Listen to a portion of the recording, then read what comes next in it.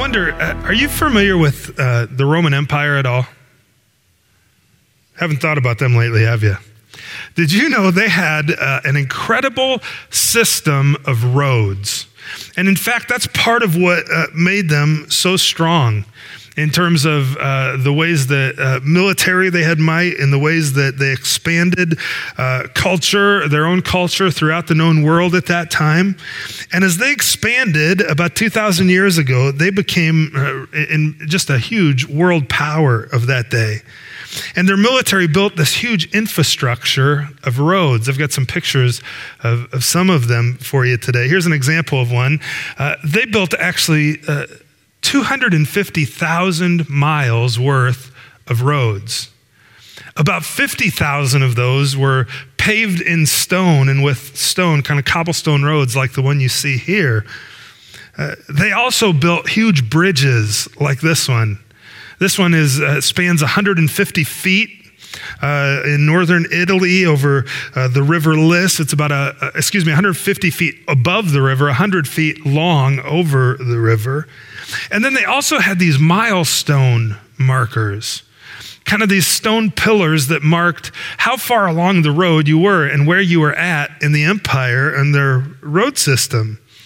Well, at the very center of all this, in the center of Rome itself, Caesar Augustus created a pillar called the Millennium Aureum. I don't know if I'm saying that right or not, so don't flame me if I'm wrong. But that's the way I pronounce it. And it means the golden milestone. And this is all that's left of it today. That's what it says underneath it. And it's just the bottom of the base. Here's what it would have probably looked like, something like this. And you can see the little cutout of what's left. But this thing would have towered 15 to 20 feet tall, maybe taller, and it would have been covered in gold, and it was literally at the center of their road system. Maybe you've heard the phrase, all roads lead where? To Rome. Well, they all led specifically to this spot. You could get there from any of the network of roads. And even the milestones that they had out, we kind of use that phrase still today too, right? Like we want to get to this milestone, set this, well, that comes from the Roman Empire. And this network of roads was incredible. You know, we take public infrastructure for granted today. But it led to the unprecedented expansion of Christianity. And you can't overstate how this innovation, this technology of roads, influenced all of Western civilization. Transportation was standardized, and it drastically accelerated the pace at which people and trade and information could move. It facilitated rapid cultural blending. And it led, an unintended consequence, it led to the rapid spread of Christianity and of the gospel. In fact, Paul and other Christian missionaries at the time would have used these roads to go all throughout the known world. And Paul, because of these roads, he was able to pick up people of all different cultures, different languages, all throughout his journeys, and bring them along to plant new churches and to send them out as missionaries themselves. Well, the gospel quickly expanded to the known reaches of the world because of this network of roads. It was a huge piece of technology in that day. And you know, we have a very similar piece of technology today that's often compared to a road. The information superhighway, you ever hear that? The internet, I mean, this is another technological advance instituted initially by the government that has been used now to change the world. The rapid increase of information, the rapid blending of cultures. And it's been used for the rapid spread of the gospel all throughout the known world. I mean, there's rarely a place anymore that you can't contact someone via a little device in your pocket, or even the one on my wrist. I can dispense information and have contact with just about anyone in any part of the known world. That's incredible. That was like science fiction not that long ago. And now it's reality. And it continues to increase. And while this technology has been a really good thing, there's also a sense in which technology has led to some destructive things. Would you agree? Even the network of roads built by the Romans, there were a lot of good things that came from it, but the Romans also used their power to exert authority over those who would ever come up against their empire. In fact, those same roads that were used for peaceful travel at times were lined on both sides with crosses, and enemies of the empire being hung on a cross and crucified at eye level in front of people so that people could walk by and literally spit on these people. And it was a warning to anyone who had traveled down that road. You probably don't want to come against the empire. In fact, our Savior was crucified in that way, right? It was used for great destruction and even persecution of Christians. The same technology that was used to spread the gospel was used to silence it at times. And it's no different today. The internet can be used in incredible ways, and technology can be used in incredible ways to spread the gospel, but it can also be used to great destruction. Now, the technology itself, is that wicked and evil? No. We can't make a false dichotomy and say that a technology in and of itself is bad. That's just simply not true. In fact, just by way of a little longer introduction this morning, I want to give you a little bit of a framework of how do we engage with culture. Some of you have heard this before. How do we engage with culture? What filter do we run it through to decide what we do with it? Because the technology of those roads, the technology of the internet, they're good things. And so when you look at things that come our way in culture, as a follower of Jesus, I'm talking to those of you who are following Jesus, there's three lenses with which you can view these things. First, you can simply receive it. You can receive something, meaning there's nothing inherently wrong about it. You can just simply receive it, take it, enjoy it, use it, no problem. You can just simply receive it. I mean, in many ways, technology is that way, right? You can simply receive it as it is. There's a second lens, though, to go through, and that is you might choose to reject it. Maybe there's something inherently sinful, inherently evil about this thing that's completely unhelpful that as a follower of Jesus, I just simply have to reject. Pornography would be a great example of this, right? There is nothing redeeming about pornography, nothing good about it to simply receive. It degrades people, men and women who are made in the image of God. It causes addiction. We have to reject that completely, right? But sadly, things usually aren't quite this clear where I can just receive it or I can reject it. Usually there's a third category that most things fall into. Kind of this weird mix of things where we have to choose whether or not we can redeem an aspect of it. Receive, reject, redeem. Those are the filters as a follower of Jesus we need to take things through as we engage culture. Because there's some things that, like technology, that aren't bad in and of themselves, but that could be used in a wicked way, and those wicked ways in which it's used we have to reject, and so we redeem that for the use of the gospel. Social media itself is a great example of this, right? There's nothing necessarily evil in and of itself with social media, but there's a lot of social media we have to reject, and when we're on it, we need to redeem that time that we have on it for the sake of the gospel and the glory of Jesus, right? Do you see that lens? We're going to talk a lot about this idea of redeeming technology and our use of it today. So with that, I'm going to pray, and then we're going to jump in, and we're going to keep going. Sound good? Let me pray. Father, thank you for Jesus. Thanks for your grace to us. Lord, thanks that the lights came back on. Thanks for the adaptability of so many to be able to have plans and kind of move on the fly to switch things around. And we pray they might stay on at least for the rest of our time today. Holy Spirit, too, would you work in and through me as I teach? Teach me even as I teach your word. Jesus, that you might be made much of, that we would have wisdom in how we live our lives, and that Jesus, you would get great glory, others would get good, and we'd get joy.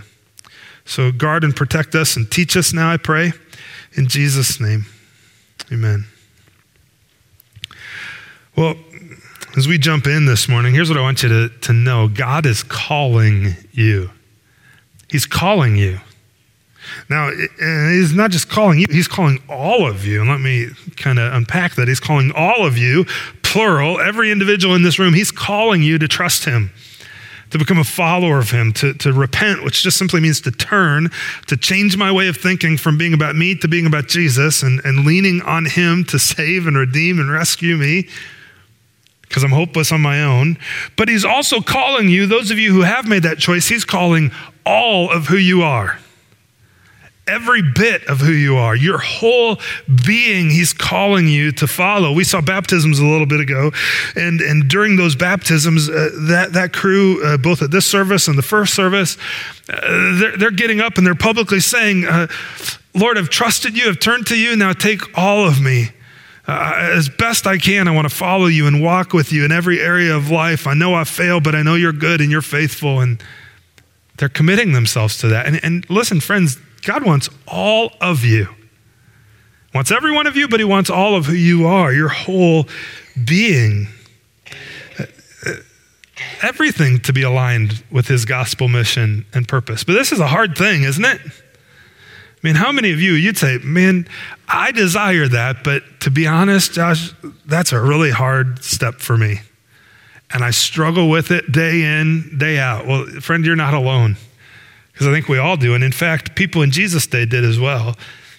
Are you familiar with, there was one such guy, a young leader. He was very influential. He was very wealthy. He had his youth. And he comes to Jesus with a question, and he says, this is Luke chapter 18. Good teacher, what must I do to inherit eternal life? And Jesus said to the man, he said, why do you call me good? Nobody's good except for God alone. In other words, you're calling me God? Jesus goes on, he says, you know the commandments. Don't commit adultery. Don't murder, Don't murder. Don't steal. Don't bear false witness. Honor your father and your mother. And this guy, this young leader, he says, I've done all of those since I was little. I've done all of them. And Jesus says, well, there's one thing you still lack. He says, sell everything you have, distribute it to the poor, and then you'll have true treasure in heaven. Come follow me. And the next verse says, when this man heard these things, he became very sad because he was extremely rich. It was hard for him to give up everything to follow, to give all of who he was, including his stuff, to the Lord to follow him. For us, maybe there's an area of your life where that thing is just, that's so hard for me to give up and to yield to the Lord Jesus. But friend, he wants all of who you are, your whole being. And specifically this morning, that includes your life on the internet and online. I mean, does Jesus have all of you, including online you?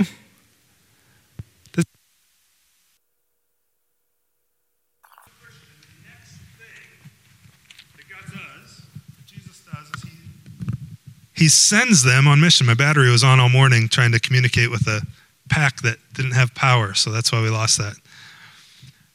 But the first thing he does is he calls you to himself, and then he sends you out on mission every single time you see it in Scripture. It happens with Paul. He gets called to Jesus, and then what happens next? He's sent.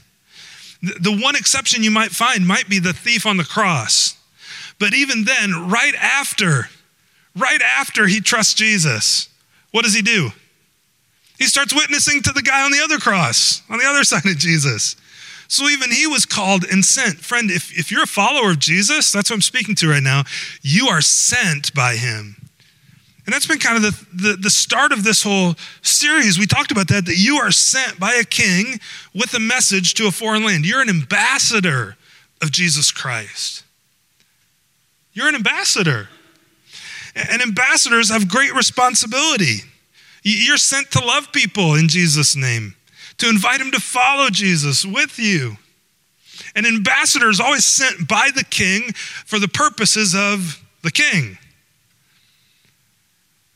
So that's why it's so important that Jesus has all of you, because in every arena of your life, you're an ambassador and you're representing Jesus Christ. I wonder, how's that looking for you online, on the internet? See, God's calling you and then sending you to do what Jesus commands, because he's the king. As an ambassador, you're sent to do what Jesus commands. That's what it means to follow him. It means to obey him, to do what he said. 2 Corinthians 5, therefore we are ambassadors for Christ. I wonder, as an ambassador, as somebody who's sent, I'll just ask it again, are you doing that with your whole self in every arena of life? You're his representative. How's that going for you? Are you obeying the king, the one who sent you out? Because as an ambassador, you can either make peace or you can start wars. A good ambassador helps make peace and maintain peace. A bad ambassador can start a war in a hurry. Jesus said, if you love me, you'll keep my commandments, especially as you're sent by him, friends. Are you obeying him with your use of technology? Are you redeeming it or simply receiving all of it? Are you rejecting what you need to? How about your speech on social media? Do you need to get yourself a WWJT bracelet? What would Jesus tweet? Maybe that's what you need to be thinking before you post something this afternoon. Is this something that would come out of the mouth of Jesus? Would this come through his cell phone? If it's not, then why are you saying that? You wouldn't say it with your mouth. Why would you post it on the internet? Maybe there might be a market in this. Maybe we can make some money. WWJT. But think about that. It's true. You're his ambassador. This means every area of life you're sent to represent him. And whether you realize it or not, you are representing him. And so what you say, how you behave, it matters. And what you post online, it's instant. Everybody can see it in a moment. It's constant. It's just there whenever somebody logs on. Your communication is constant. It's global. Around the globe, people can see what you're saying as an ambassador of Jesus. And it's permanent. Even if you delete it, more often than not, it can still be found. Are you being an ambassador for Jesus on the internet? See, friends, he's calling you to do what Jesus commands on life as it is IRL. You up on your texting lingo? That means in real life. Jesus says we should pray for his will to happen on earth as it is in heaven. I'm telling you, you should represent him online as it is in real life. Because online is real life, friends. It is real life today. There isn't this dichotomy between myself in real life and myself online. There can't be. When people see you online, oftentimes that's the first impression they get of you. Now, for those of you, if you're not on the internet, you're not on social media, good for you. You have a much simpler life than many of us. But understand these principles, they apply to public life as a whole, right? These principles apply to every arena of our lives as his ambassador. And are you walking as somebody who's worthy of the gospel of Jesus by the power of his Spirit? You know, Paul tells the church in Colossae, he says, walk in a manner worthy of the Lord, Colossians 1:10, fully pleasing to him, bearing fruit in every good work, increasing in the knowledge of God. To the church in Philippi, let your manner of life be worthy of the gospel of Christ. Is your life, especially that life online, worthy of the gospel? See, we're in this series called Life in the Age of Outrage. And I don't know about you, but I notice it seems like the primary place of fuel for outrage tends to be on the little rectangle in my pocket. I mean, that's where it is. It's online. And so as followers of Jesus, if we're not representing him well right there, we're not doing much to bring peace and good news into this age of outrage that we're all living in. And our absence in some ways, or even worse, the ways we contribute might actually be pouring fuel on the fire if we're not submitting those things to Jesus. I mean, that's the question. Are you bringing glory to Jesus online with what you post and what you say and what you like, what you retweet? Or are you pouring fuel on the fire for someone else's outrage? I mentioned Governor Holcomb earlier, right? He had a press conference this week. It was live streamed on Facebook. And if you want an exercise in just seeing the example of the online mob, go pull up that video. As of this morning, there were 6.5 thousand comments. And I would say about 6.49 thousand of those were people arguing with one another or trying to make a point about something. I didn't see any of your comments if you made them, so that's good. I'm proud of you. Way to go. But friends, what does that say? I mean, you're representing Jesus there. So if you're saying, well, whatever about a mask or whatever about this or that, I mean, how's that coming across? Is that something Jesus would have posted? You're his ambassador online just as much as you are when you're walking down the street. Don't mistake that. You ever read the book Frankenstein? You know Frankenstein, right? Big monster, kind of created in a lab, has the things coming out of his neck. I had to read this book as part of my British Lit class when I was a student in college. Some of you maybe had to read it in high school, I don't know. But I didn't know anything about Frankenstein until I read this book by Mary Shelley. And in this book, Frankenstein, he's intelligent, he's an articulate creature, but one of the things about him, he's never accepted. And he lives this tormented life. In the closing scene of kind of a famous film adaptation of it, the story concludes in a small town where Frankenstein lived. And after the monster murders a professor and a young girl, he had just been ostracized his whole life, the community comes after him with pitchforks, with torches. They chase him into this mill where then they set it on fire and he's killed. And sadly, that seems to be the thing that so many people do online today. Like the mob isn't physical, but it's still vicious when it's virtual. And Christians can be as much a part of that mob as anyone, sadly. I mean, hey, who doesn't love a good mob? You get excited, you follow, you get riled up, right? But man, it's so destructive to people. And it's so destructive to the influence of the gospel in people's lives. Friends, as followers of Jesus, we're not to be people who grab the pitchfork, but who grab the towel to serve and to love people, especially the people we disagree with. How's that going for you as his ambassador, especially online? Do you know eternity really is in the balance? You're like, Josh, come on, that's kind of a big statement. It is a big statement, and it's a true one. Because the reality is what you say and do online, as in real life, can have an incredible influence on someone else's eternity. The comments you make, you're either confirming the truth and relevance of the gospel and the peace that Jesus offers, or you're confirming the skepticism of a group that looks at Christians and says they're all just a bunch of hypocrites, and who can believe or accept that? You're either making peace or you're starting a war. Bringing Jesus glory or pouring fuel on the fire. Which is it? You know, as we continue this morning, I want to leave you with a handful of principles for what's it look like to follow Jesus when you're online.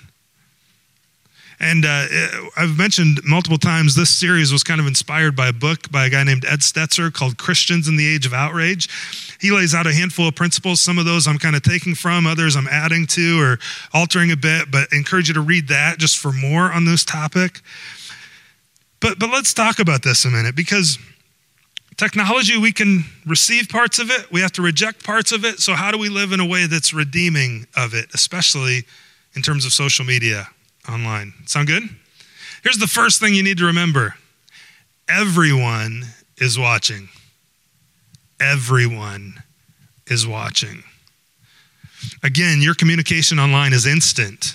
It's instant. You can't pull it back. It's constant. Someone can log in days later and they can still see it as brand new. So that communication where you lash out or you make that little quip that feels really good, that sarcastic comment, that sarcasm rings for days and weeks and sometimes months in the ears of other people. It's constant. It's global. Around the world, people can read what you write. And it's permanent. Even if you delete it, it can come right back to haunt you. And you're like, yeah, but Josh, all my posts are private. Yeah, but then everybody in your feed who you're friends with is watching. And who knows what they might share or take a screenshot of and share later. It endures, friends. It's permanent. And everyone is watching. And when you think about this principle, it's good to remember because it may actually explain a few things for you, right? I mean, for instance, it might explain why your neighbors don't want to come grab coffee because of all your constant political rants online. They don't want to come hear that. It might explain why, your passive-aggressive comments online might about things going on at work might keep that person at work that you're inviting to come to church from actually showing up. Imagine that. Well, I wonder what she's going to tweet about me this week, or he's going to say about me next time. It might also be why people just keep their distance because everything that seems to come out online just seems to be just over the top. It could explain a lot of things.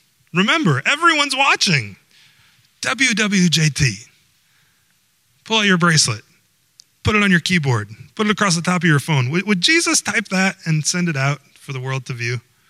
You're his ambassador. You're speaking for him to a watching world. Is that what he would say?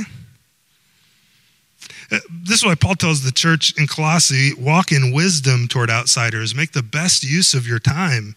Let your speech always be gracious. Always gracious.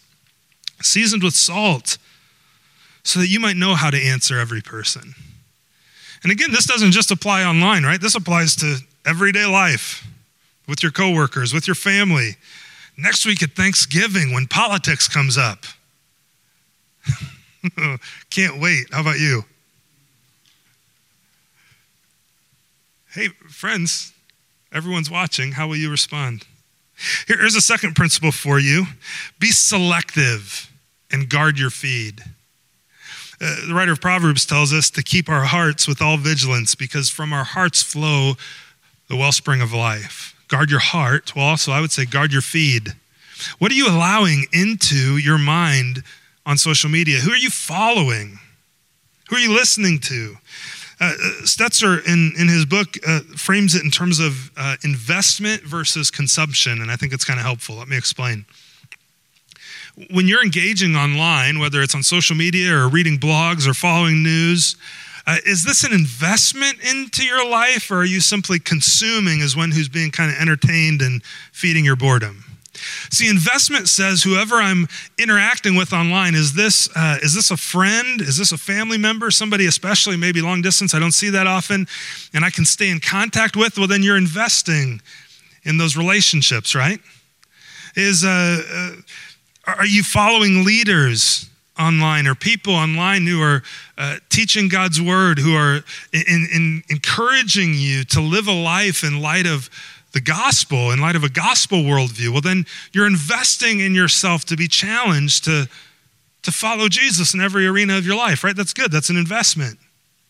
Are you following people who think totally opposite of you, but whom you might respect? Well, then you're investing in your mind and in your thinking and learning to see things from a different perspective maybe than everyone else in your life. And it helps you to learn to love people and to engage with the watching world.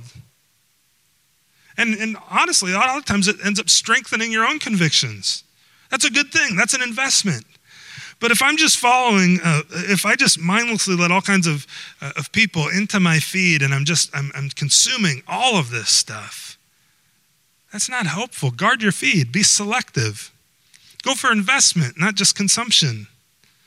Grow yourself closer to Jesus and closer to others, not away from them. Maybe you need to employ, I learned this week about a 30-day snooze feature on Facebook I wasn't aware of. Maybe you just need to snooze some people through the holidays. Ignore them for a while. Invest. Peter says, you therefore, loved ones, knowing this beforehand, take care that you're not carried away with the error of lawless people and lose your own stability. Grow in the grace and knowledge of our Lord Jesus. To him be the glory, right? So remember, everybody's watching. To be selective, guard your feed. What are you putting into your mind and engaging your heart with? Third one, resist the urge to fight every battle. And that second one of guarding your feed will help you with this one. Because, friends, there are so many battles to fight online. From politics to the pandemic to what color that dress is. Is it blue or is it gold? You know what I'm talking about from a few years ago? There's so many things you can battle and fight about. You need to resist the urge to fight every battle. You don't have to chime in on every single one. You don't need to consume your time with every battle. In fact, there might be some that you're better off just being quiet about and just ignoring and moving on. The writer of Proverbs, again, he says, answer not a fool according to his folly, so that you're not like him yourself. And then the very next verse, he says, answer a fool according to his folly, so that he's not wise in his own eyes. A lot of times we do this one and not this one on social media. And we're quick to engage and to fight the battle when maybe we ought to be quiet. Now, there are times to engage, right? Hear me, there are. But be wise about it. And be gracious when you do. If you just all of a sudden get snapped and triggered by your great aunt's son-in-law's cousin for whatever posts they make on social media, on Facebook, about the thing that you're passionate about, maybe it's time to use that snooze button, not follow. It's certainly not time to engage. You don't have to fight every battle. It's okay. Because all things are lawful, Paul tells the church in Corinth, but not all things are helpful. Just because you have the freedom doesn't mean you have to. Let me just encourage you. You don't need to engage and fight every battle. Sometimes you do, but do so in a way that's under control, with self-control, that's gracious and loving. Do everything in love, Scripture tells us. And towards that end, number 4, make grace your default mode. Make grace be your default. It's so much easier. Sometimes you see something that gets you lit up and fired up about something. It is so much easier to think through. You type out a phrase and, I'm going to back that up and I'm going to type this a little different. And that's the perfect sarcastic witty comment right there. I got it. Send. Right? But is that grace? Grace gives to people what they don't deserve. It loves them. It has gracious assumptions about where they're coming from. In fact, you and I have been shown much grace, for from Jesus' fullness, we've all received grace upon grace, those of you who've trusted Jesus with your life. Are you showing that same grace to other people? Make that your default online. Again, you're his ambassador, the one who shows grace. You're supposed to do the same. What would Jesus tweet? That might be the line of the day. Make grace your default. And when you do engage, and you need to confront something, Colossians tells us, let your speech always be gracious. In the Greek, that means always be gracious. All the time. No matter what the circumstance is. Man, that's so hard though. In your hearts, Peter tells us, honor Christ the Lord as holy, always being prepared to make a defense to anyone who asks you for a reason for the hope that's in you, yet do it, he says, with gentleness and respect. It's curious, he doesn't say, get out and start making a defense and thumping people over the head with your Bible. Be a Bible thumper. Just make a point. No, he says, be ready and do it with gentleness, with graciousness. Make grace your default. Let's pray for each other toward that end, amen? have gracious assumptions. And then this fifth one, all these kind of tie together, is I would encourage you, for all of us, to see people, not avatars. Do you know what an avatar is? Avatar is not the weird blue guys on the movie. I'm talking about like the little picture next to somebody on social media or on a blog post or whatever else. That's their avatar. You know, some people have a picture of themselves. Some people have a picture of their kids. Some people have a picture of a fuzzy bunny and a meme that they think is funny, whatever it is. But it's so often, it's so easy to see this little picture, and I'm going against, you need to remember, behind that avatar, whatever it is a person who bears the image of God. It's an image bearer who longs to be loved like you and I are loved in Jesus. And when I remember that I'm not just speaking to a faceless person, but to a real person, would I say that in real life? Would Jesus say that? Would Jesus write this and post it? See people, not avatars. See people, not just a text message or an email. See, the Lord's servant, Paul tells Timothy, the young pastor, he says, must not be quarrelsome, but kind to everyone. Able to teach, patiently enduring evil, correcting his opponents with gentleness. Why? So that God might lead them to repentance.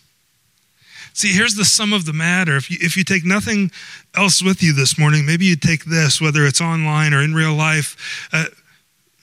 Win people, not arguments. Win people, not arguments. Now, you may need to confront things. You may need to engage. That's fine. But your primary role is you're sent to love people. You're not sent to make a point. You're sent to love people and invite them to follow Jesus and to receive his grace just like you and I have received it. So friends, one of the things we can do as followers of Jesus that we need to do in this age of outrage is we need to be people who are consistent ambassadors of our gracious, loving, perfect King. That when we speak for him and like him. And when our sinful nature gets in the way and we say something stupid, we delete it and we're quick to apologize. Now, if you've never trusted Jesus, let me encourage you. We are all incredibly messed up. And we are hopeless apart from the grace that Jesus gives us. And if you too would turn to him in faith and trust him, he would save you. He would make you new. He would then send you out as his ambassador, and he would work in your life over time to change you and to renew you and to give you hope and a future. And man, I would commend him to you. There's not a better decision you could ever make with your life than to trust Jesus. Let me pray.